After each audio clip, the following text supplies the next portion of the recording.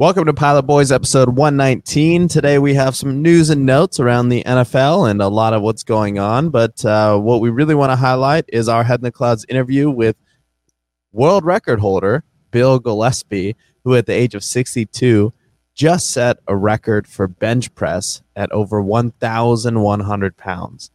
So that interview was mind-blowing. Get ready for that. In the meantime, let's jump in and get some news and notes going. Let's get it. Welcome to the Pilot Boys Podcast, where you'll get the real on all things sports, music, and pop culture.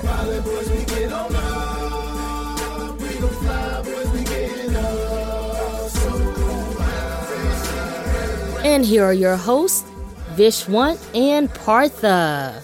Welcome to the Pilot Boys Podcast. Today, for our Head in the Clouds interview, we have the current world record holder for the bench press, the 62-year-old Bill Gillespie. Bill, I'm sorry to age you right off the bat, but I think it's just so freaking inspiring what you're doing out there. No, thank you. No, I think it's an honor. I love it. I embrace it. It doesn't bother me whatsoever. That's amazing, man. So, before we get into the lift that happened last week, I would just love to just frame up for the audience. We were talking a little bit before this about your background, playing sports, doing strength and conditioning. You want to talk to us a little bit about your upbringing? You had mentioned that you actually grew up not actually feeling very strong relative to your size and feeling quite small. When did your kind of athletic career start? How did you get into it? And what was your experience like? I don't remember a time in my life where I didn't want to be strong. My mom and I talked the other day, and she was laughing how she could get me to rake the leaves in the yard because she told me it'd build big muscles.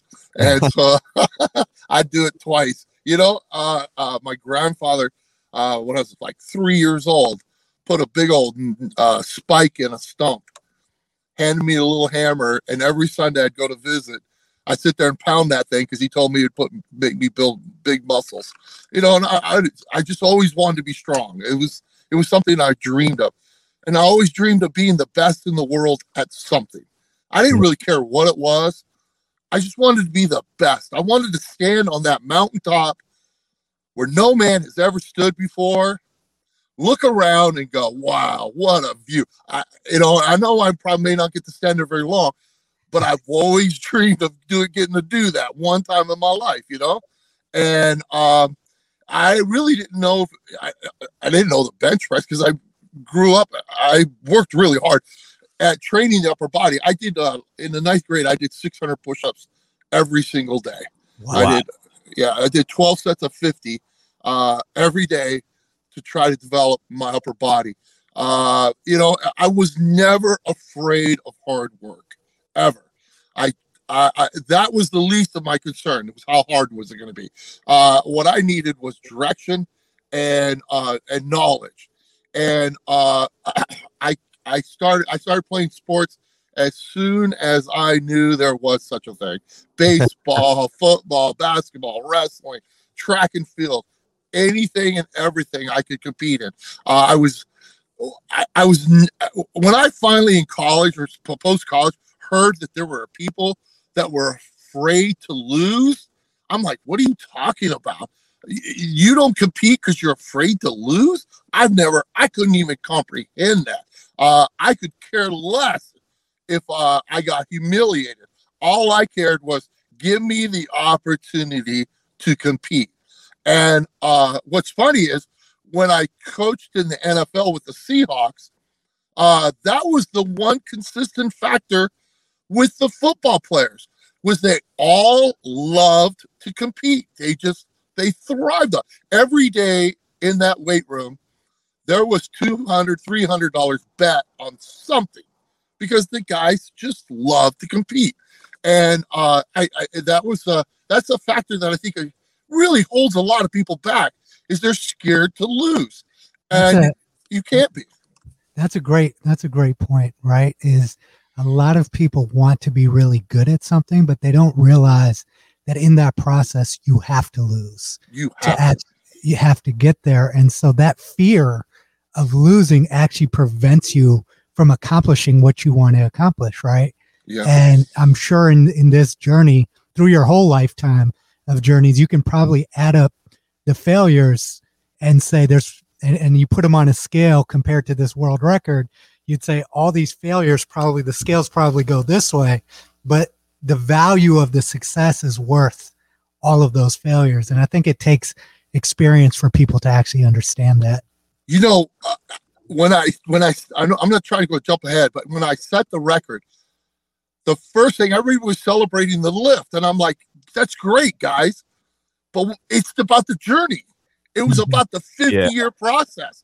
All the things I got to learn on it, you know? And you're right. If you sit there and look at the number of failures I have, I could write a book on 100 to 1 every time the times I failed. I failed all the time. It's part of the process. But you got to learn from those failures. You got to learn how to, you're only a failure when you fail to get up and try again. That's when you're a failure. But if you go and if you're not successful, you got to figure out why. You're never going to have a perfect day. Going into the meet, oh man, you can't imagine. I had a blowout on my tire going 75 miles an hour down the freeway in freezing rain and snow as it was getting dark. Somebody didn't tie down a ladder, hit the ladder on the middle of the freeway, blew my tire out, and I spent 3 hours in the freezing rain the night before the meet changing that tire. I was exhausted. I mean, it was hard. And every step of the way, that tire didn't want to come off. It didn't want to help me at all. And I'm like, oh my gosh, my forearms were exhausted. And I'm thinking, oh, there's no way I'm going to be able to do that. You're never going to have a perfect scenario to be successful. Stop looking for it. Look for ways to be successful in an imperfect scenario. That's such a great point. Yeah, that's amazing. So 2 questions. One, where did this mindset come from for you? Was it part of your upbringing with your parents? Was it part of the culture you picked up in sports? And then second, as you've gotten deeper into the heavier and heavier lifts, how have you created the mental place that you go to during these lifts? This is a great question. I got the competitive drive from my mom. I got the genetic strength from my father. All right. My mom is extremely competitive. The cool thing about lifting weights is this. 300 pounds is 300 pounds today. It's 300 pounds tomorrow. It never changes. And when you go in that weight room and you miss 300 pounds and you have to look yourself in the mirror and go, what has to change? That 300 pounds ain't going to change. That 300 pounds ain't going to have a good day, ain't going to have a bad day. Mm-hmm. You're the one that has to change. You're the one that's going to go, hey, what do I got to do to get that 300 pounds? And when you come back and you get that 300 pounds, who got better? Who learned how to compete better? Mm-hmm. And these are factors that help make a better football team, because when you teach a football team how to compete, when I was at the University of Washington, we won like 23 years. We won 28 games. 23 of them were fourth quarter come from behind wins. And people said, oh, you guys are the best conditioned team out there. And I'm like, nah, probably not. But our team knows how to compete better than any other team. And we taught them that in the off season in the weight room, teaching them how to compete, build their confidence, so that when we go out in the game, we've already been out there. We already know what it was going to take to win. So, yeah, it's interesting you bring that up, because Partha and I are both big Ohio State fans, and and we have some good connections in the inner workings and with the players and the coaches, and they all point to the strength and conditioning coach, Mick Mariotti. Yeah. Who again, that's the culture, right? And I wanted to tap into that because you have spent a lot of your years as a strength and conditioning coach at kind of that critical phase for elite athletes between when they go from high school, where most of them are just more physically talented and gifted, to going to college where everybody is just as talented as they are. And now the hard work begins. And then, we had the good friend Gary Conley on, and he had to gain like 25 pounds in one off season, right? So I wanted to talk to you about that, pushing that phase, those people to the extent of their limits and being pushed in a way that they've never been pushed before. How do you bring that out of people as a strength and conditioning coach? And how do you bring that out of yourself? Well, the first problem you're going to face as a strength and conditioning coach is the recruiting process. All right. Everybody's telling this young man how great he's going to be, how he's just going to walk in here and walk on water. And you're like, all right, here's reality. I'm going to kick your butt till you're going to puke, till you can't see straight. All right. And then I'm going to push you some more. I'm going to push you when you don't feel like getting pushed. And you're going to think I hate you. And the fact of the matter is, I don't hate you. I love you. And that's why I'm going to push you. All right. Yeah. But the trick to being a college strength and conditioning coach, especially at the FCS level, is you have Cadillacs that come in that weight room. Yep. But they got a couple screws missing. All right. And we had one young man who was 0 stars, recruited by nobody. And he came in and the coaches said, what can you do with him? He's too slow on the football field. I said, I know exactly what to do with him. And we went and just bombarded this young man with dealing with what his one problem was. Well, this kid went from 0 stars to 5 stars. He became a stud. All right. And there's so many times, there's so many kids that are so close to being a Cadillac. But the fact of the matter is a lot of times they don't believe in themselves. And you've got to go and push them, encourage them, but you got to reveal to them that they are a Cadillac. And if you just keep patient with it, they're going to get there. That and their parents will think that they're just superstars ready to step on the field and change the world. And you're like, give me time. We don't want this young man playing too early before we've been able to correct all the problems. You know what I'm saying? Yeah. What did you do to find that within yourself, to discover that you were a Cadillac? Oh, you know what? It was the encouragement of the people around me. I'm like everybody else. I'm insecure. I doubt myself. I don't see myself as that guy. I know that I've had at least 20 training partners stronger than I am. I'm not I had this guy who's like one of the leading authorities in strength training. He worked out with me, and he looked at me and he goes, "You're not that strong." I said, I don't have to be. As long as I lift more than you think I am. And there's a world of difference, being able to exhibit your strength and finding out every little trick that there is the key. And that's not just true in lifting weights, it's true in life. Teaching people how to find every little detail. I was fortunate enough to work with Don James at the University of Washington as the head football coach. Don James, you may not recognize him, but he was mentor to 2 pretty good football coaches, Urban Meyer and Nick Saban. That's who taught. Yeah. So pretty good. So we had a home game, and when you have a home game, you always stay in a hotel there in town, and then they bus you to the game. So the following Monday, we're in a staff meeting. It was one of my first staff meetings to sit in, and Coach James says, my reading light didn't work on the bus to the game. I'm thinking, okay, big deal, deal with it, and our football director of operations said, Coach, I'll look into it. He says, no, fire the bus company. And everybody's like, eyeballs open up. I'm like, what? He says, if they're not going to make sure the light works, how do I know the bus is going to run? How do I know my football team's going to get to the game? And how do I know we're not going to lose the game because their buses don't run correctly? And he was such a stickler on detail that he said, we're going to beat the other teams because we're going to make fewer mistakes than you are.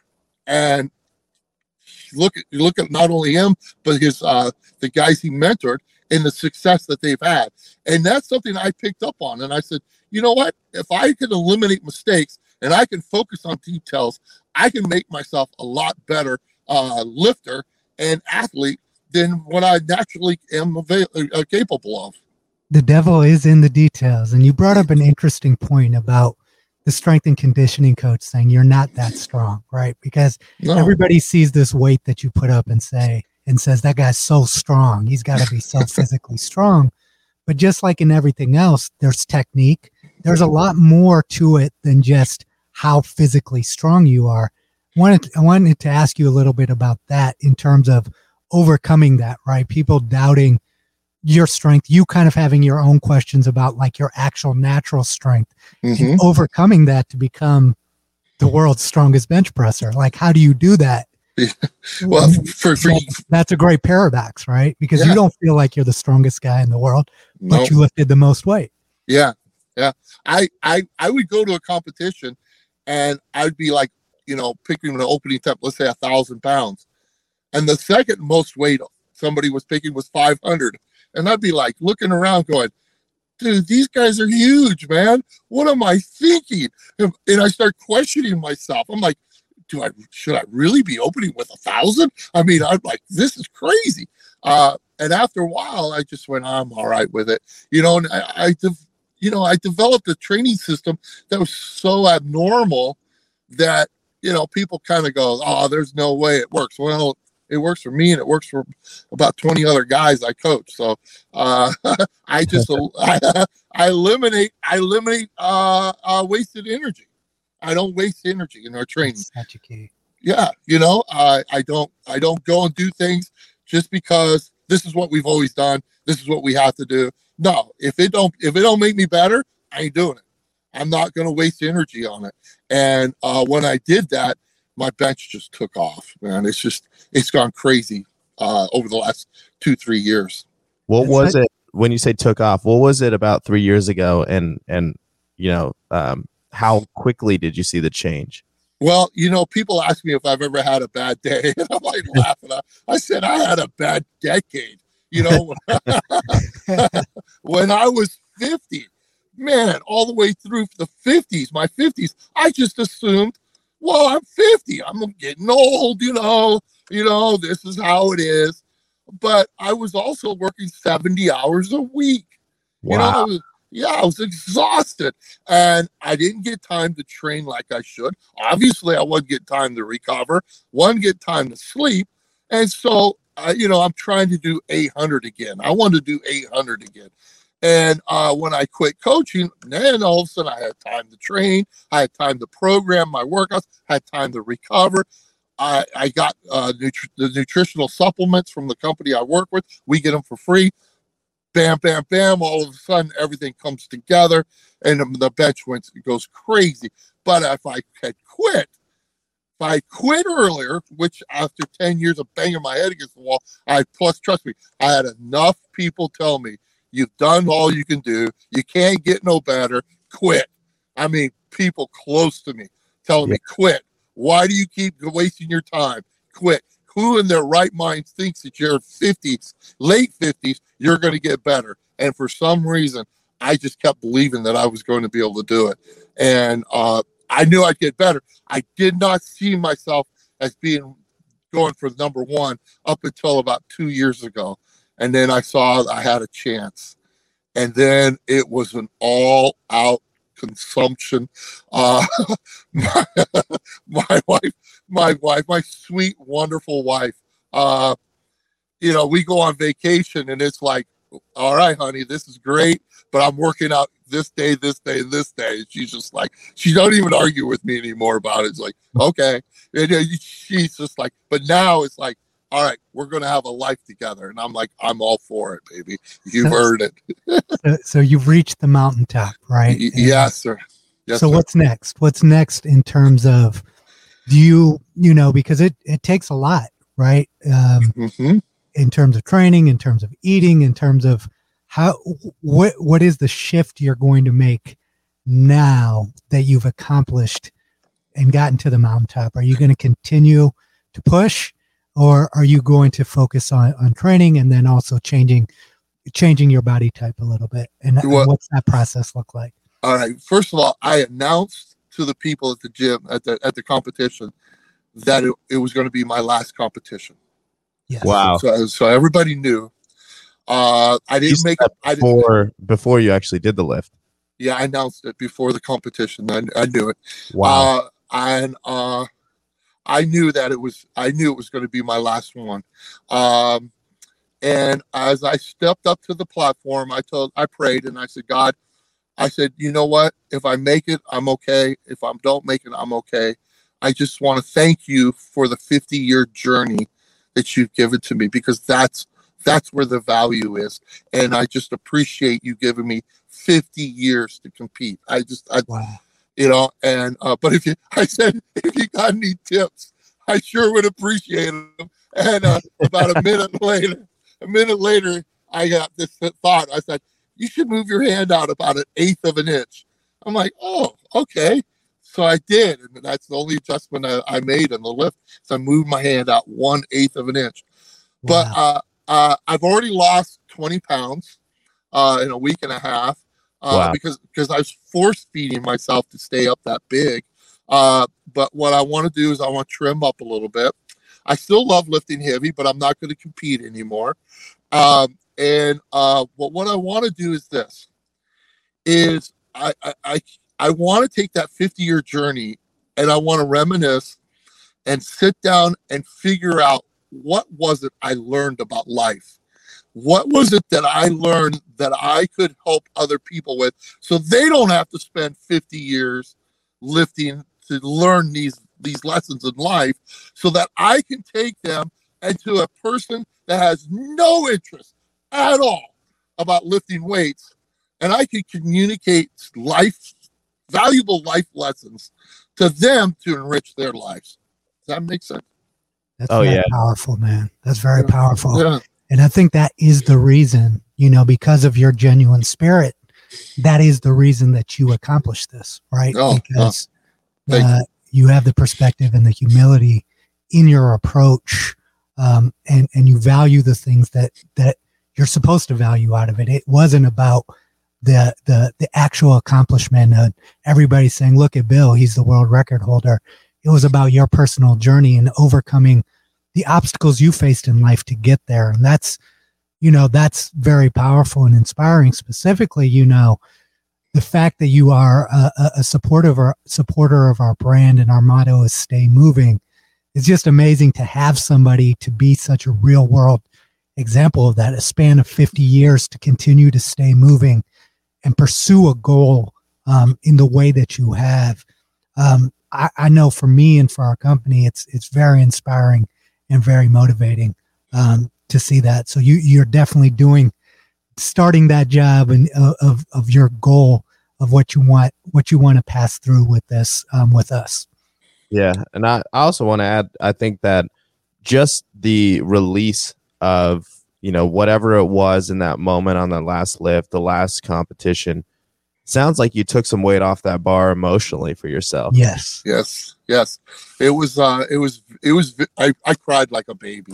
And what was really cool was I called my wife afterwards. I always called my wife, my son, my daughter.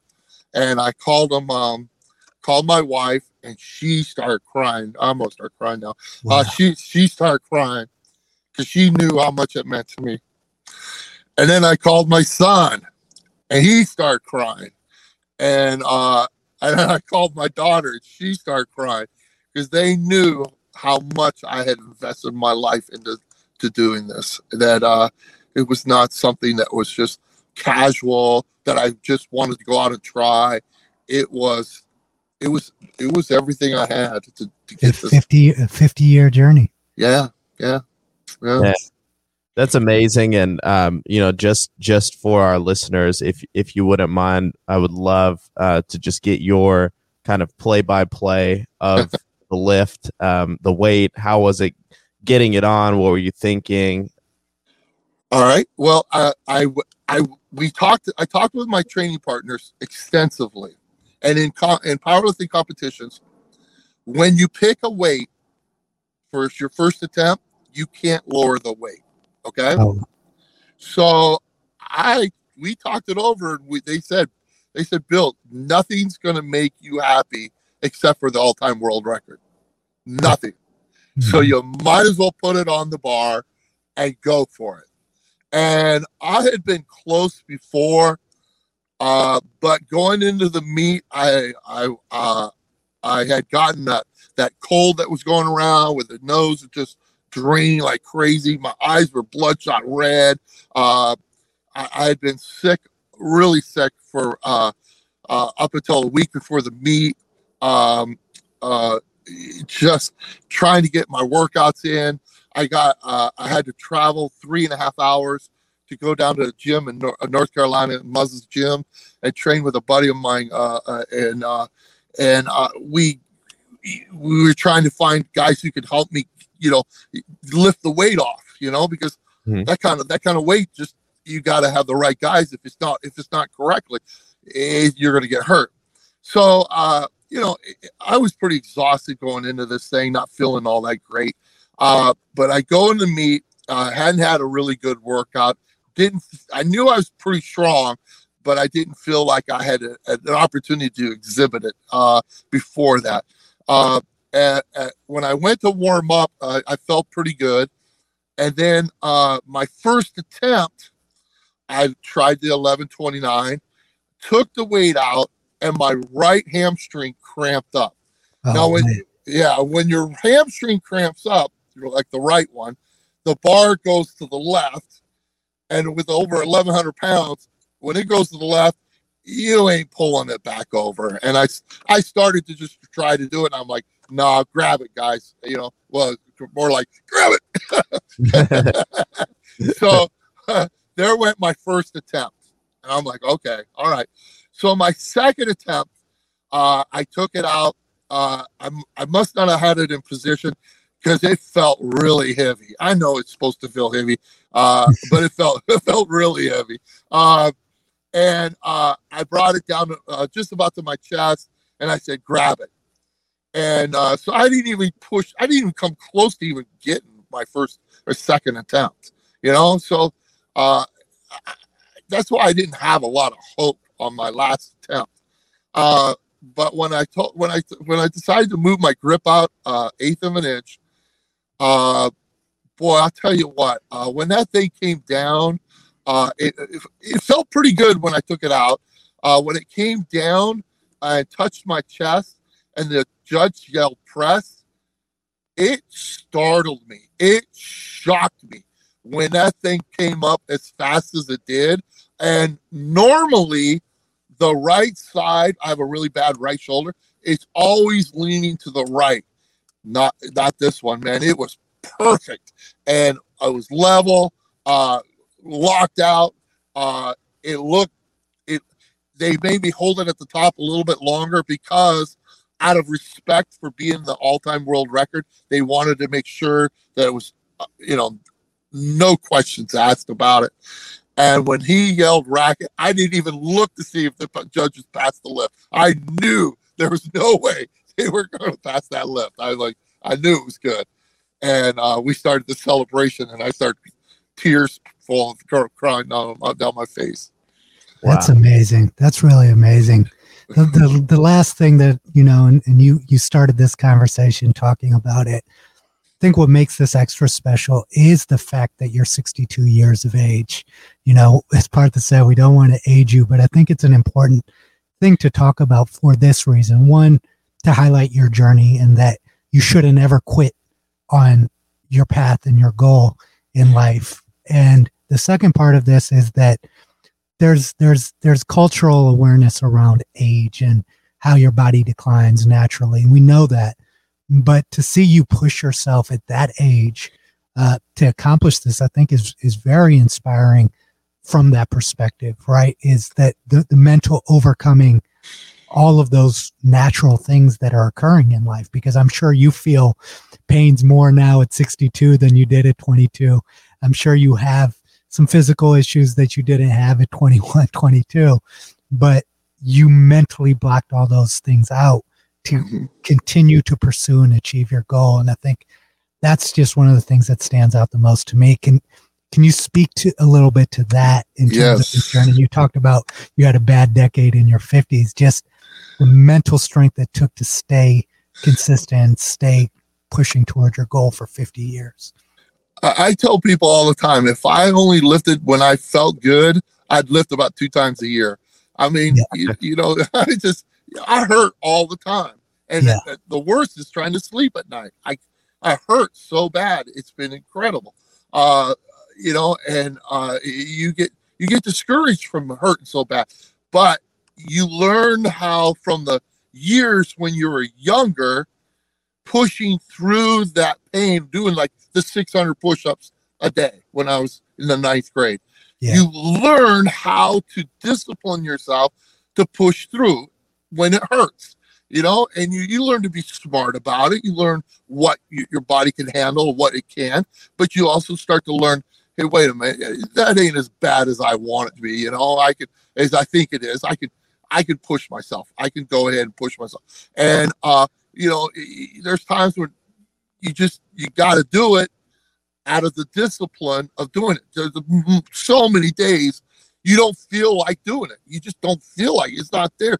But it's the discipline of doing it every time you're supposed to do it that gets you to where you want to go. And when you do have a day that you feel like doing it, you got something there. You got some substance to you. You got something there to do something with it. Man, I love that, man. And, I think one of the other things I want to add is as we're kind of wrapping up the story here, something that was humbling for us and for our whole team was seeing you do something that people didn't think was possible at an age people don't believe is possible in our product as well, in the Lasso socks. It was beyond humbling to see you wear them and get benefit from them. So, I mean, first, just wanted to say I'm really grateful, but man, we appreciate your support over the last couple of years, and we're so grateful that the product makes an impact for you. Well, I want to thank you, because I'm going to tell you, the only time them socks come off my feet is when I take a shower. That's it. I wear them all day, all night. I sleep in them because the circulation is such a problem at my age, and I've got to get the right circulation or I'm going to have problems. And surprisingly, it's my legs that are holding me back from my bench press, not my upper body, to my legs. Wow. So the socks played a huge role in helping me, allow me to train my quads to give me the strength. Because, all right, when you put 1,100 pounds on there and you bring it down, you can't even imagine the pressure that's on your chest and how badly your legs don't want to stay up there. You've got to drive with your legs. If you lose the position with your legs, it's over. So the legs play a way bigger role in the bench press than what most people ever comprehend. Wow. Well, so thank you for your support in helping me achieve it. It means a lot to me. Thank you. Yeah, and that is amazing to hear, and obviously right back at you, Bill. This has been just super awesome, super illuminating. I think we definitely are going to have to get you back during college football season once we do a little bit more into the sports side of things. I think it would be fun to add your perspective into that. Where can people follow your journey, find out more information, and stay tuned for hopefully your future book? Well, I did fortunately did my first podcast, and afterwards the gentleman asked me, when do you want, are you going to write a book? And he said, I said, well, I got a bunch of stuff, but I need a ghostwriter. And he said, well, I'd be interested in doing it. And he's the perfect guy. He's so knowledgeable that he would understand. He understands what I'm trying to communicate. So we're hoping to put something together. But on Instagram, I'm master_strength_. And So they can follow me there. I post a lot of little training tips on there, lifts and stuff like that. So I share probably more than I probably should share, but I don't want to go and have something happen to me and I take this knowledge with me. I want to help other people enrich their lives, not just on the bench press. Oh, for goodness sake, please. The bench press is fun. That's great. But I want to help enrich the world in our country and in the people. Man, that's amazing. And I think you're well on your way. I think there's always two ways to make impact, right? It's like what you exemplify through your actions, and then how you're able to communicate the belief system behind them. And I think that second part of the journey, I can't wait to hear more of your story and get deeper into that side of what you've learned as you deconstruct and dissect it from the last 50 years. Yeah, every time I do one of these podcasts, I wish I had paper and pen, because I say some things. I said something earlier and I went, oh, that was really good. I gotta listen to this over again so I can write it down. We'll make sure to send you a recording. All right, thank you. Yes. Awesome. Thanks so much for joining us, Bill. Follow Bill at master_strength_ on Instagram for more weightlifting tips, more of the mental side of how to really maximize yourself and become the best version of yourself. Bill, thank you so much, man. We're so grateful to have you. I truly enjoyed it. Thank you so much for this interview. Thank you so much for your support, and I'm looking forward to the future. Take care, man. Looking forward to talking to you again soon. All right, thank you. Show the Pilot Boys some love by getting some of our exclusive merch at shop.pilotboys.com. You're listening to the Pilot Boys Podcast. Hey, this is Partha. Not only am I a pilot boy, but I'm also the CEO of Lasso. I started Lasso to help people improve their movement on a daily basis. We design and create compression apparel that enables you to move confidently, recover safely, and ultimately be the best version of yourself. We use a patented compression technology that activates key ligaments and tendons to help you improve your proprioception, coordination, and balance on a daily basis. Lasso socks were recently ranked #1 by Men's Health because of how much they improve how your body works and the overall comfort, softness, and feel of the product. We're very proud of the Lasso socks, so check them out on our website at lassogear.com or at lassogear. Undo Media is proud to be the production partner for the Pilot Boys. Storytelling is what they do. From video production, podcasting, and consulting, Undo Media's focus is on telling your story. Find out why 4 Emmys and hundreds of clients will back up why you should contact Undo Media for your next project. Look them up at undomedia.com. Ready to hit these news and notes, Partha? Got some interesting topics today. Oh, yeah, we got some good ones. And I think, for our listeners, this is going to be an interesting take that you're going to get from the Pilot Boys today, because I think our general vibe on much of the noise going on in society these days is like, okay, there's noise always, but what can we do with it and what can we take away from it to, improve our lives and keep us happy? Most importantly, how do we not get lost in it? Exactly. Speaking of getting lost in things, let's start with the one that has consumed a lot of conversation around me is the Joe Rogan and Spotify situation. So people have been upset at Joe Rogan for the content of his podcast, and they've wanted Spotify to do something about it. Spotify has stood with Joe Rogan, and just this weekend, Joe Rogan put out kind of like a semi apology, essentially just kind of saying, I'm going to get more diverse guests on my podcast, to juxtaposition different types of views and stuff like that. The whole kind of thing was building, and then last week Neil Young pulled his music off Spotify, and I saw the share price had gone down for Spotify as well, which is now a public company. So there's kind of a lot of things to underscore here, but I think there's kind of two primary areas that I wanted to start the conversation. One is Spotify being public changes the way that company operates, and it means the will of the people in the market affects very much their business decisions. And so that's an interesting dynamic to explore. And I think the second one is around this area of technological enablement. And I think that we're in this era with a ton of decentralization going on. We as a society have more or less elected that we don't trust most of the centralized sources that we've been receiving information from. At least we don't trust them as much as we used to.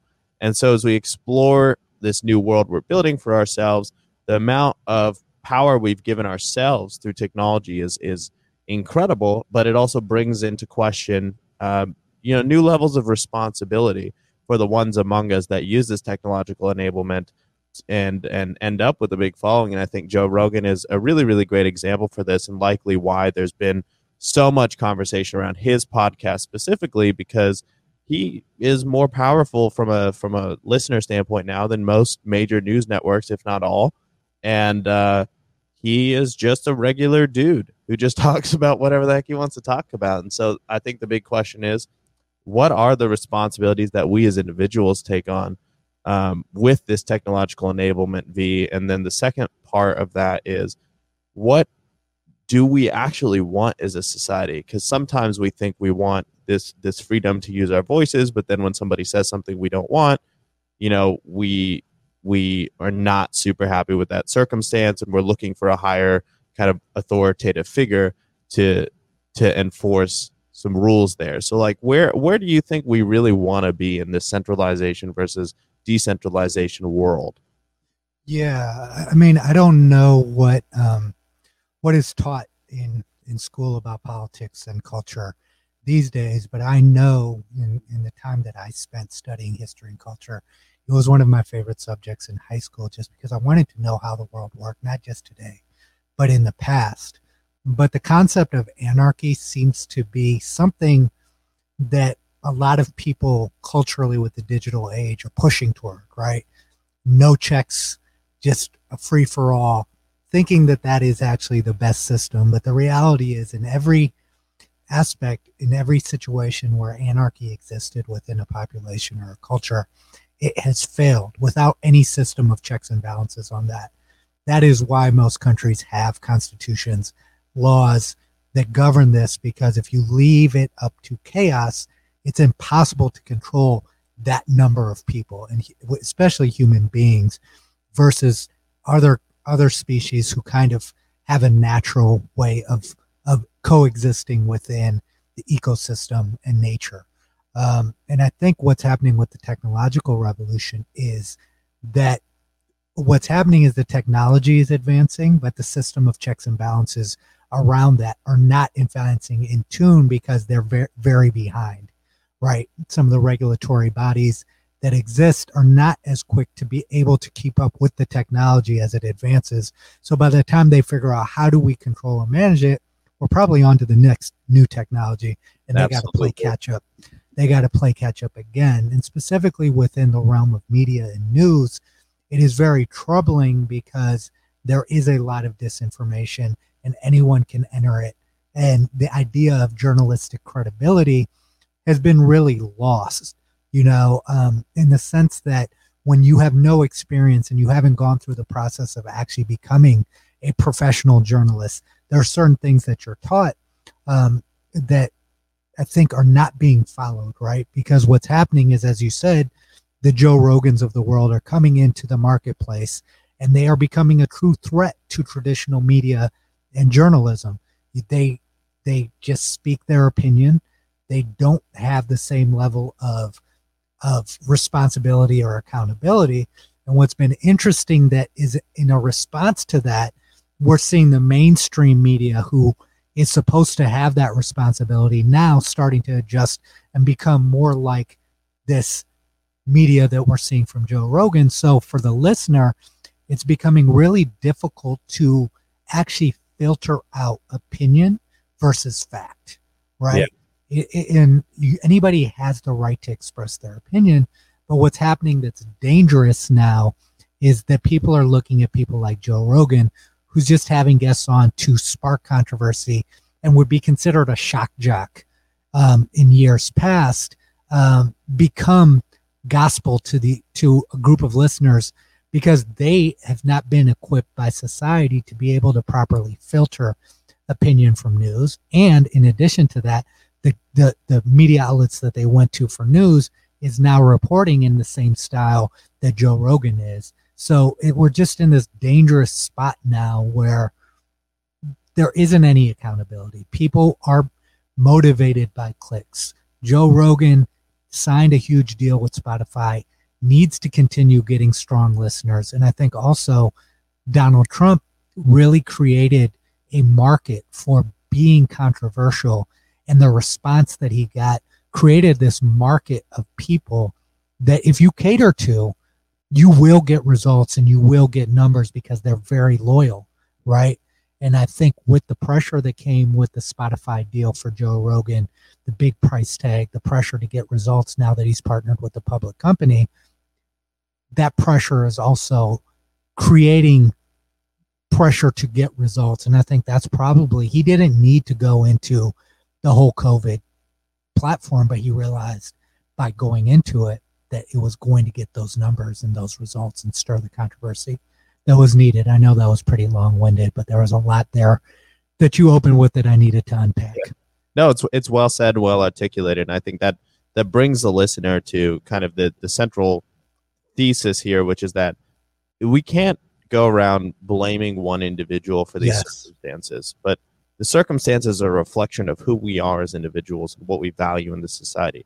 Joe Rogan happens to be the comedian that has profited the most from this change in media consumption behavior that we've undergone as a society. But the change is within ourselves. We can choose what we listen to every day. We just want our news delivered in this way. Yes. Right. And so on both sides, you've got Joe Rogan and you've got an entire community that subscribes to the way that he delivers information and the information he delivers specifically. And then you have kind of the flip side of folks who subscribe to the exact opposite viewpoint, who get their views through, again, another set of sources. And it's created, in effect, a meritocracy in terms of getting listeners. But the meritocracy is not related to truth. It's related to entertainment, really, at the end of the day. And we all saw this start with Jon Stewart. And I think it was a beautiful thing that Jon Stewart did because he was an incredibly well-educated guy. He was very good at towing the line between politics and being able to throw well-deserved criticism at the existing infrastructure. Yes. But at the same time, it was journalism what he was doing, and I think like that's a really interesting differentiation today is the difference between entertainment platforms and journalism. If Pilot Boys has the same listener base as Joe Rogan one day, I hope we don't get held to a journalistic standard, because that's not the purpose of this podcast. Is we're not trying to be journalists here. We're trying to help convey a certain mindset and values and perspective that helps you guys, the listeners, stay happy, fulfilled, and understand what's actually important versus what's noise in your lives, right? And I think everybody has their own goals and aims for what they're doing. And in an outrage-based society, it doesn't benefit anyone to do these boycotts of platforms or to try and, stir up controversy around what one person's saying or one person's not saying. But more importantly, you can't control society. You can control what you do. So you can choose where you want to listen to. You can choose what you want to listen to.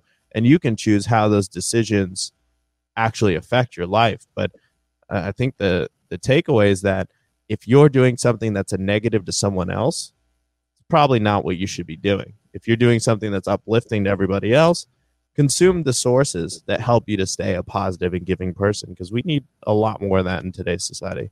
Yeah, and growing up, the word scapegoat does not have a positive. It's not supposed to have something positive attached to it. It's somebody that you blame for something that is not their fault, right? That's what a scapegoat is.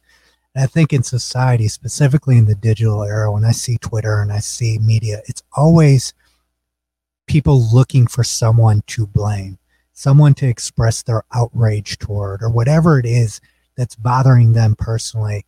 They're trying to find a figure or a outlet for that, right? And the dangerous part of this and the earlier part of this is who's actually responsible for this.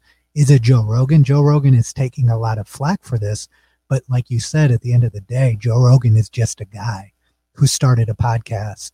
His power came from how people responded to the podcast, but he did not come in here thinking, hey, I have the same journalistic responsibility that a multi-billion-dollar news agency like CNN has, right?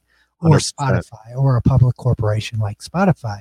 He did not tell Spotify to offer him $100 million to do his podcast over 3 years. Spotify made that decision, right? And Spotify has made the decision not to censor him in any way, not to put any conditions on any guests or the content that's created, right? It is not the responsibility of Joe Rogan to check himself. But if you are working for a corporation or you have corporate governance, right? And guidelines that you're supposed to follow. But these media entities know that they are for-profit companies, right? And they know that consumers want this type of content, controversial content. And that's exactly how Donald Trump won the last election, is controversy sells. And there are people who are willing to receive information that supports being anti, right? That's always been part of the culture. How do I be anti? And there are so many ways now to be anti. To be anti-vax is to be anti-establishment. And people get a thrill out of being anti-establishment. It's not about the truth. It's about being anti-establishment, right?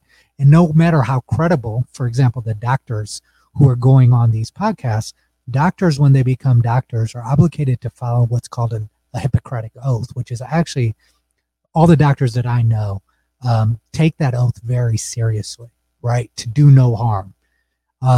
And doctors, just by going on these public settings and drawing attention to themselves as physicians, are compromising that Hippocratic oath, because when you decide to do that, a lot of these doctors are generating revenue now because of being anti-vax.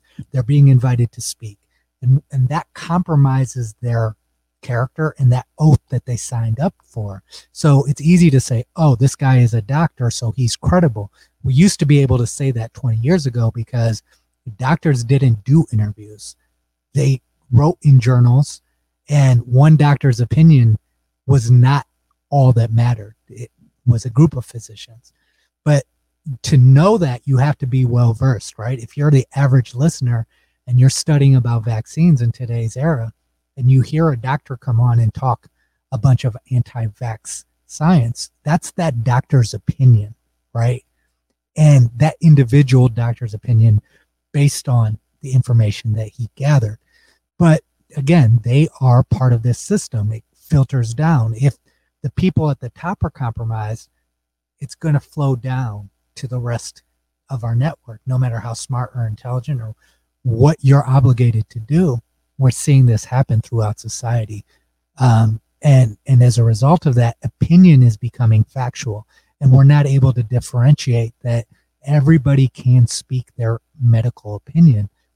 But that does not mean that because someone says something that you like to hear, that person is right. And I think that's what we're having trouble having, that type of conversation. Like our platform, we try to be centered, but we both know that being centered in today's society does not get you clicks. It does not get you results.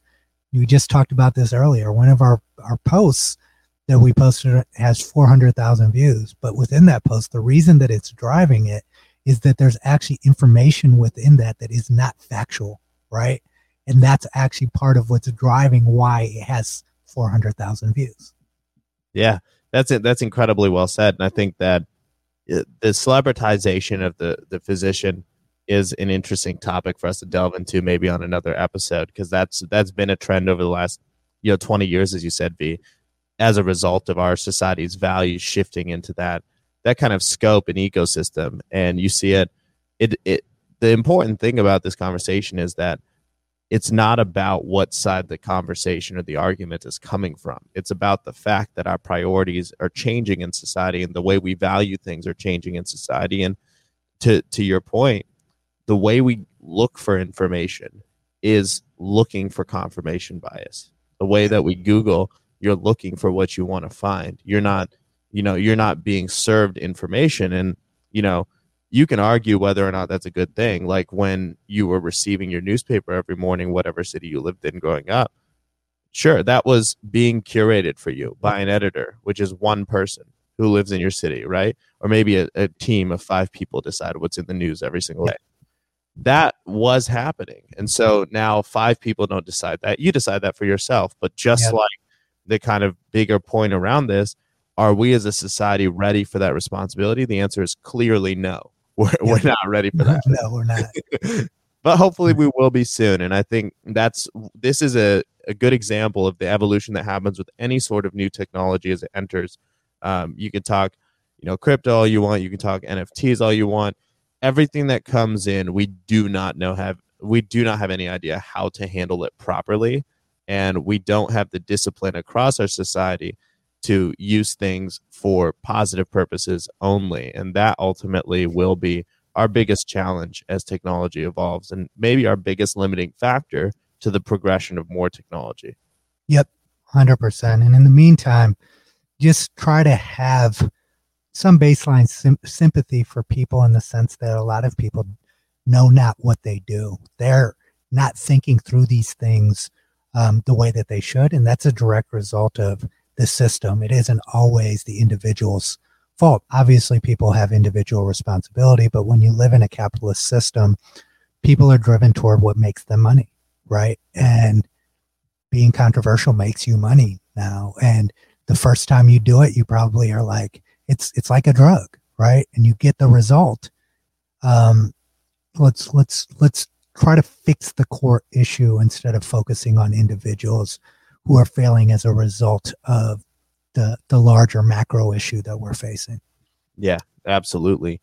And, just to continue the progression of the technology conversation, one other thing we're seeing, this came out last week, 80% of the NFTs that have been minted on the platform OpenSeas, which, to my understanding, is one of the leading NFT platforms, they're fake. They're from bots screen capping images off of Instagram, stealing from artists all over the world, and trying to own the art that they don't own. So another use of a technology that's supposed to be a really, really incredible thing being used for the absolute wrong reasons, to claim ownership over things people don't have ownership over. And ultimately, this is another bang to the belt of, the decentralized opinion, which is, hey, we should all have, control over XYZ. In our society, to your point, V, because we are undergoing such a dramatic transition from a society where everybody's been really, really poorly educated and really poorly awakened in terms of what their priorities are, most people operate like drones in our society. They're not awake. They're focused on the wrong things. And so when you're giving these tools to these people, it's pretty inevitable they're going to be used for the wrong purpose. And whenever I see these headlines about technology, you can't blame the technology. It's lines of code.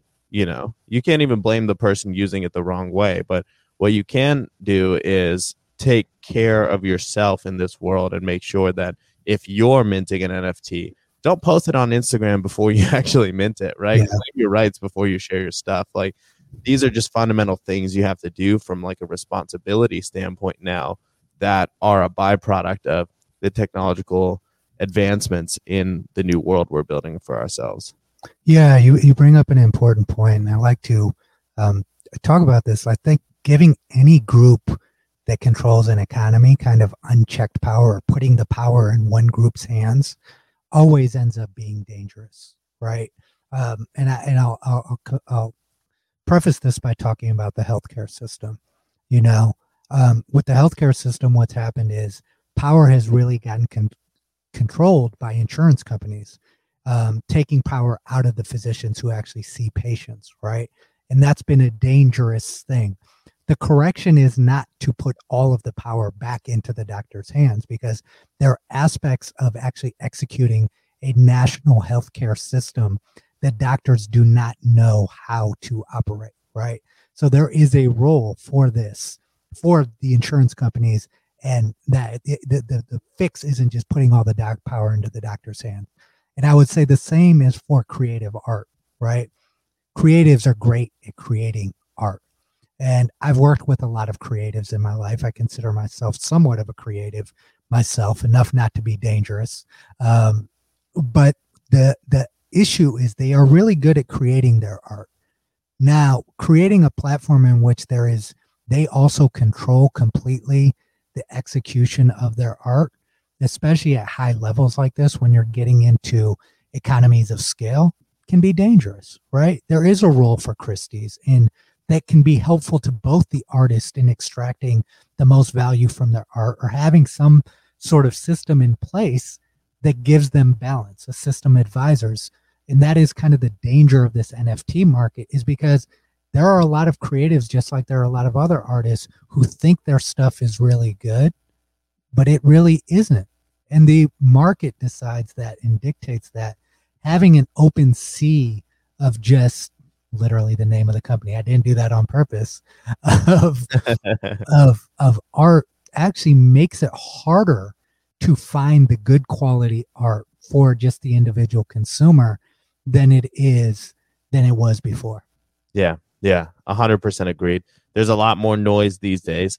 If you're great at what you do, you will stand out in such a meaningful way. So you should be excited about that. If you're not great at what you do yet, you should spend all your time becoming great at what you do. Yeah, not just putting out whatever you start with, right? Yeah, so. Exactly. And, put it out if you want to put it out, but just get better. Focus on getting better. Get better, yeah. And that's the thing, is the process is being lost in the shortcuts. And that's the dangerous part. The shortcuts are great as long as they're part of the process, right? Yeah, exactly. So, exactly. On that note, we were just talking about the irresponsibility of the media. We'll slide that with a seamless transition into our sports topic of the day. We all heard about Tom Brady, who I would consider probably the greatest player to ever play football, his retirement this week. And unfortunately, probably one of the greatest, living legends ever in sport didn't get to go out on his own terms because of exactly what we're talking about, this desperation from ESPN journalists to break it before he had his own ability to do it, before he was able to do it. And the question that this brought up, V and I were texting about it, was, is this even good for the sport? Did anybody ask at ESPN, is us breaking the story right for football? Nobody asked that, and Adam Schefter, who broke the story, specifically should probably have more of a affinity for Tom Brady than others, right? Because he is also a Michigan alum. For him to do this irresponsibly, Schefter is connected with everybody without getting confirmation from Tom Brady himself. Something this big, a story this big with somebody who has as much relevance to football, he just didn't care. Yeah. And just to add, very typical Michigan alum at that. Yeah, very typical of him to do that, to not care. And to break the story in the way, and then you go to the ESPN.com site, they had like 6 different stories ready to go about Tom Brady and his career. It was about desperation, as you said. ESPN has been struggling, and they have done a lot of things that look like they're operating desperately, that makes you wonder, should they still call themselves a worldwide leader in sports? I will put context to this. ESPN has been great. I've worked with them in the past, and there are aspects of it that, doesn't mean that they're not beyond reproach and beyond criticism. And this specifically, this type of fail is the type of fail ESPN is not supposed to make. It is the mistake that blog that some kid from Ohio is supposed to make. You know what I mean? You're supposed to have the 5 people and ask the question that you asked. Is this good for the sport? Is this the right thing to do? And the truth is, I remember when Michael Jordan retired the first time, it was a huge story. And there was a rumor mill the morning of. I woke up. I actually cried that day. I was a young kid, and Michael Jordan was everything. But he made the announcement at his press conference. There was speculation about it, but that news conference was when we heard from him that he was coming back. And I think all of us should have the right to control our own narrative in life. Doesn't matter how much the public demands instant news. And it was funny, the trigger of it, this story, the pressure increases when the story is this big, right? Because what I saw was every single person who's ever had a picture with Tom Brady, ever played with Tom Brady, it also created an opportunity for them to go post on their platforms, get likes, get traction, get attention, right? Around a story. And nobody thought about the fact that none of us have heard anything from Tom Brady. Is this the right thing for us to do? And it's just really sad. It's sad. He made the announcement this morning, but it was almost like it just sucked. It sucked for him. It sucked for the sport. It's just, I don't know, man. It's sad. Yeah, you don't want to see people, especially somebody who's given their whole life to something like that just for our entertainment. You just don't want to take those moments away from them. And I think, hopefully media will learn the next major retirement like this will be LeBron's, which will be a very tough day for me for sure. Yeah, I actually hope he does another decision so that he doesn't tell anyone. Which would be great, right? But I think this is ultimately one of those situations. I don't know where the leak from Tom's camp came. This thing happens all the time in these types of circles. Somebody gets a check to spill the beans early, and it's pretty likely that's what happened here, and it's disappointing. What's disappointing too is that I think Tom is a fairly honest guy, and he said that he had not made a final decision yet when this story was leaked. So not only was it wasn't accurate, it wasn't verified. Yeah, right. That's true. He said he went on his podcast yesterday and said, I have not made a decision yet, and it's a tough decision for me to make. And his dad said the same thing, and we got the announcement today. So. Yeah, 100%. And we'll see as things roll out. I'm sure there'll be more interviews with him, or at least something long form that comes out at some point. It'll definitely not come from ESPN. It'll probably come from somewhere else. But I think what's interesting is that these reports, the way that sports journalism goes, it's, in my opinion, even in the way sports journalism operates, far better than political journalism. These reporters even hold themselves to a higher standard than most people telling us the news.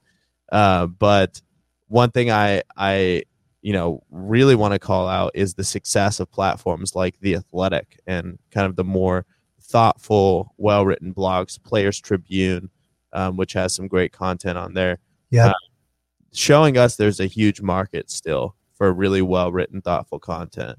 And so that's a shout out to everybody that, listens to us, listens to, wants actual good media out there. If you vote with your dollars and with your readership, the world will adapt to, your interests as time passes. Yep. We've had a pretty tough subject narrative up to this point.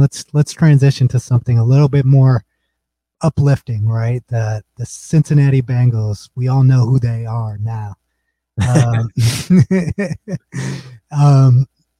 30 plus years, they haven't been in even won a playoff game, and they draft a great quarterback in Joe Burrow, who becomes the first quarterback in NFL history to lead a team to the Super Bowl in his second year. Makes it even more amazing is that he tore his ACL in his first year. Yeah. So came into the second year, and just an amazing story for the state of Ohio. Just an overall amazing story, particularly, since we're on a sad note, particularly sad for Browns fans, because they say one player can't make a difference. When you are the number one quarterback chosen, you are supposed to be a difference maker. That's why you're drafted. And the results that we've seen from Baker Mayfield as a number one draft pick has shown with the Joe Burrow, and seeing what Odell Beckham is doing with the Rams, is particularly difficult when you're obligated and you see the other quarterbacks that could have been drafted. It is a strict liability situation. No knock on Baker. It's not his fault that he was drafted number one and expected to be that. But the fact that he hasn't delivered is a failure on the organization's part, and particularly sad for the Browns fans. But for me, as a kid from Ohio, seeing that Joe Burrow has ties to Ohio State as well, if you're not rooting for the Bengals in this particular scenario, I think your Ohio card has to be revoked. I agree completely. This is an amazing game. Watching the Bengals make it here was one of the most unpredictable things, we could have ever witnessed. But watching Joe Burrow ball out, watching that rookie kicker from Florida, Evan McPherson, he just set a record for the most made field goals consecutively in the postseason with 12 of 12 so far. And the kid legitimately is so locked in and so professional. It's been amazing to watch. So to your point, V, every single player on a roster matters. These specialty positions make the biggest impact. When you have guys that have this kind of cool, collected confidence that the Bengals are moving with, it's going to be hard for the Rams to beat the Bengals this year. It's going to be really hard. Yeah, and I want to we'll get to the Rams in a second because there's a contrast in cultures and how they got here, right? There's no one right way. But I wanted to give a particular shout out to my friend Eli Apple. He's gone through a lot of adversity. Through early part of his career, he was a high draft pick. I knew how good he was at Ohio State, how much work he put in. I believe there's a story out that Matt Rule of Carolina told him that he would never be on an NFL roster again, to then go to Cincinnati, go through all that adversity as a young guy and come out on the other side. I'm really happy for him. I'm also happy for Von Bell, who played in that same secondary with them, Ohio State guys. And all the Buckeyes, there's a bunch. Hubbard, that roster is littered with Buckeyes, so that's probably the reason why they're here, including Joe Burrow. LSU fans are having some issues with us taking some ownership of Joe Burrow, but he takes ownership of Ohio State, so we can take some ownership there as well. Yeah, they got a rental for a couple of years is what happened.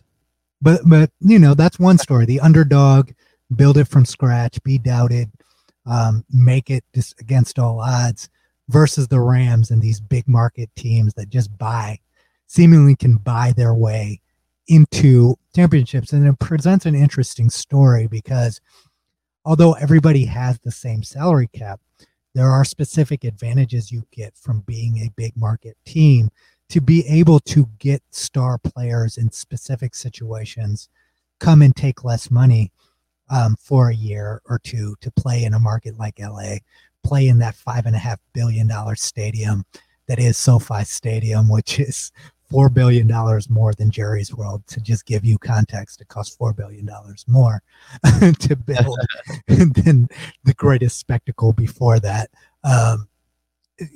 They kind of took a different approach to this. They compromised the development in the draft. I don't think they have another first-round draft pick until 2026. Went all in on getting a championship and getting to the Super Bowl in LA. You live in LA, football and professional football doesn't necessarily garner the same type of support that it gets in small market teams. So you essentially, to get the attention, they have to have stars. They have to go all in. They have to be in a Super Bowl, because if you're not a winner in a market like LA, the focus just isn't there. But to their credit, people doubted their strategy, but it's worked. They've went all in. That team has every star that literally exists in the NFL. And it is a tale of two cultures, this blue collar Midwest culture of Cincinnati versus this let's buy celebrity glitz and glamour of the Rams. It makes a very interesting story.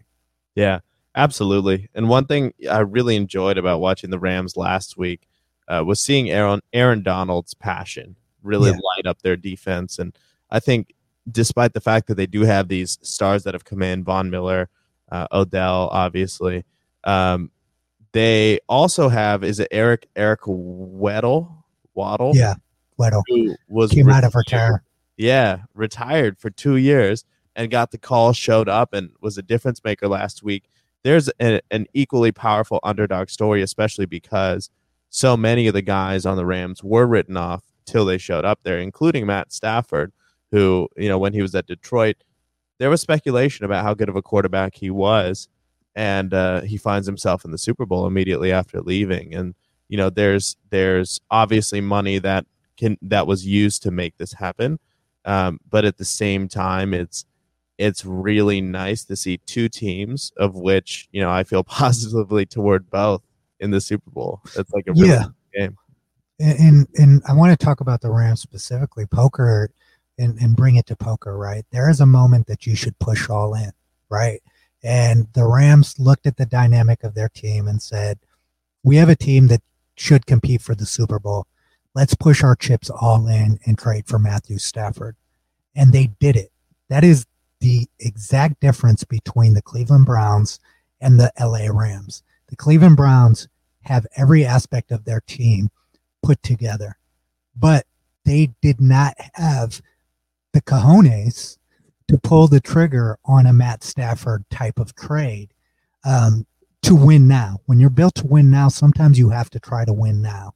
And you can't spare people's feelings. The Rams did not spare Jared Goff's feelings. They gave him his contract.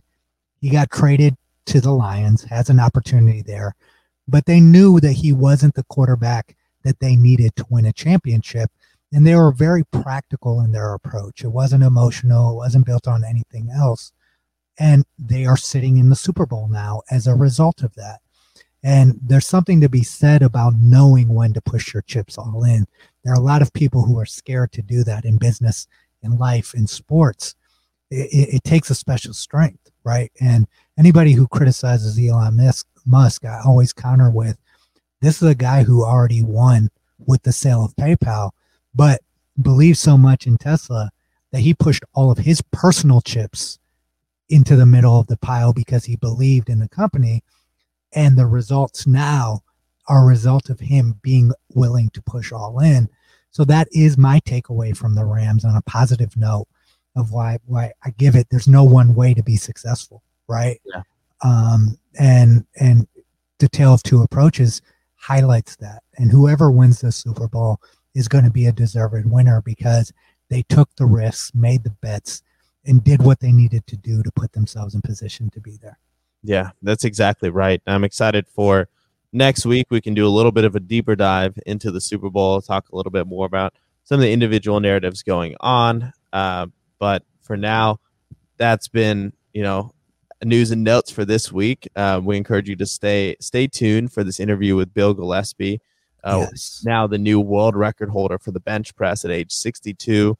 He is an incredibly inspiring human. He's somebody we've been able to interface with through Lasso, and that's how we got connected with him.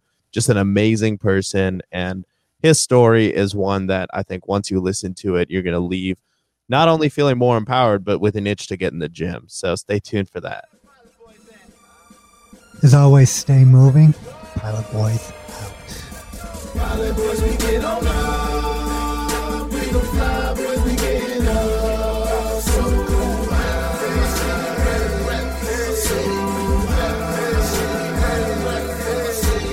Pilot Boys, we get on up.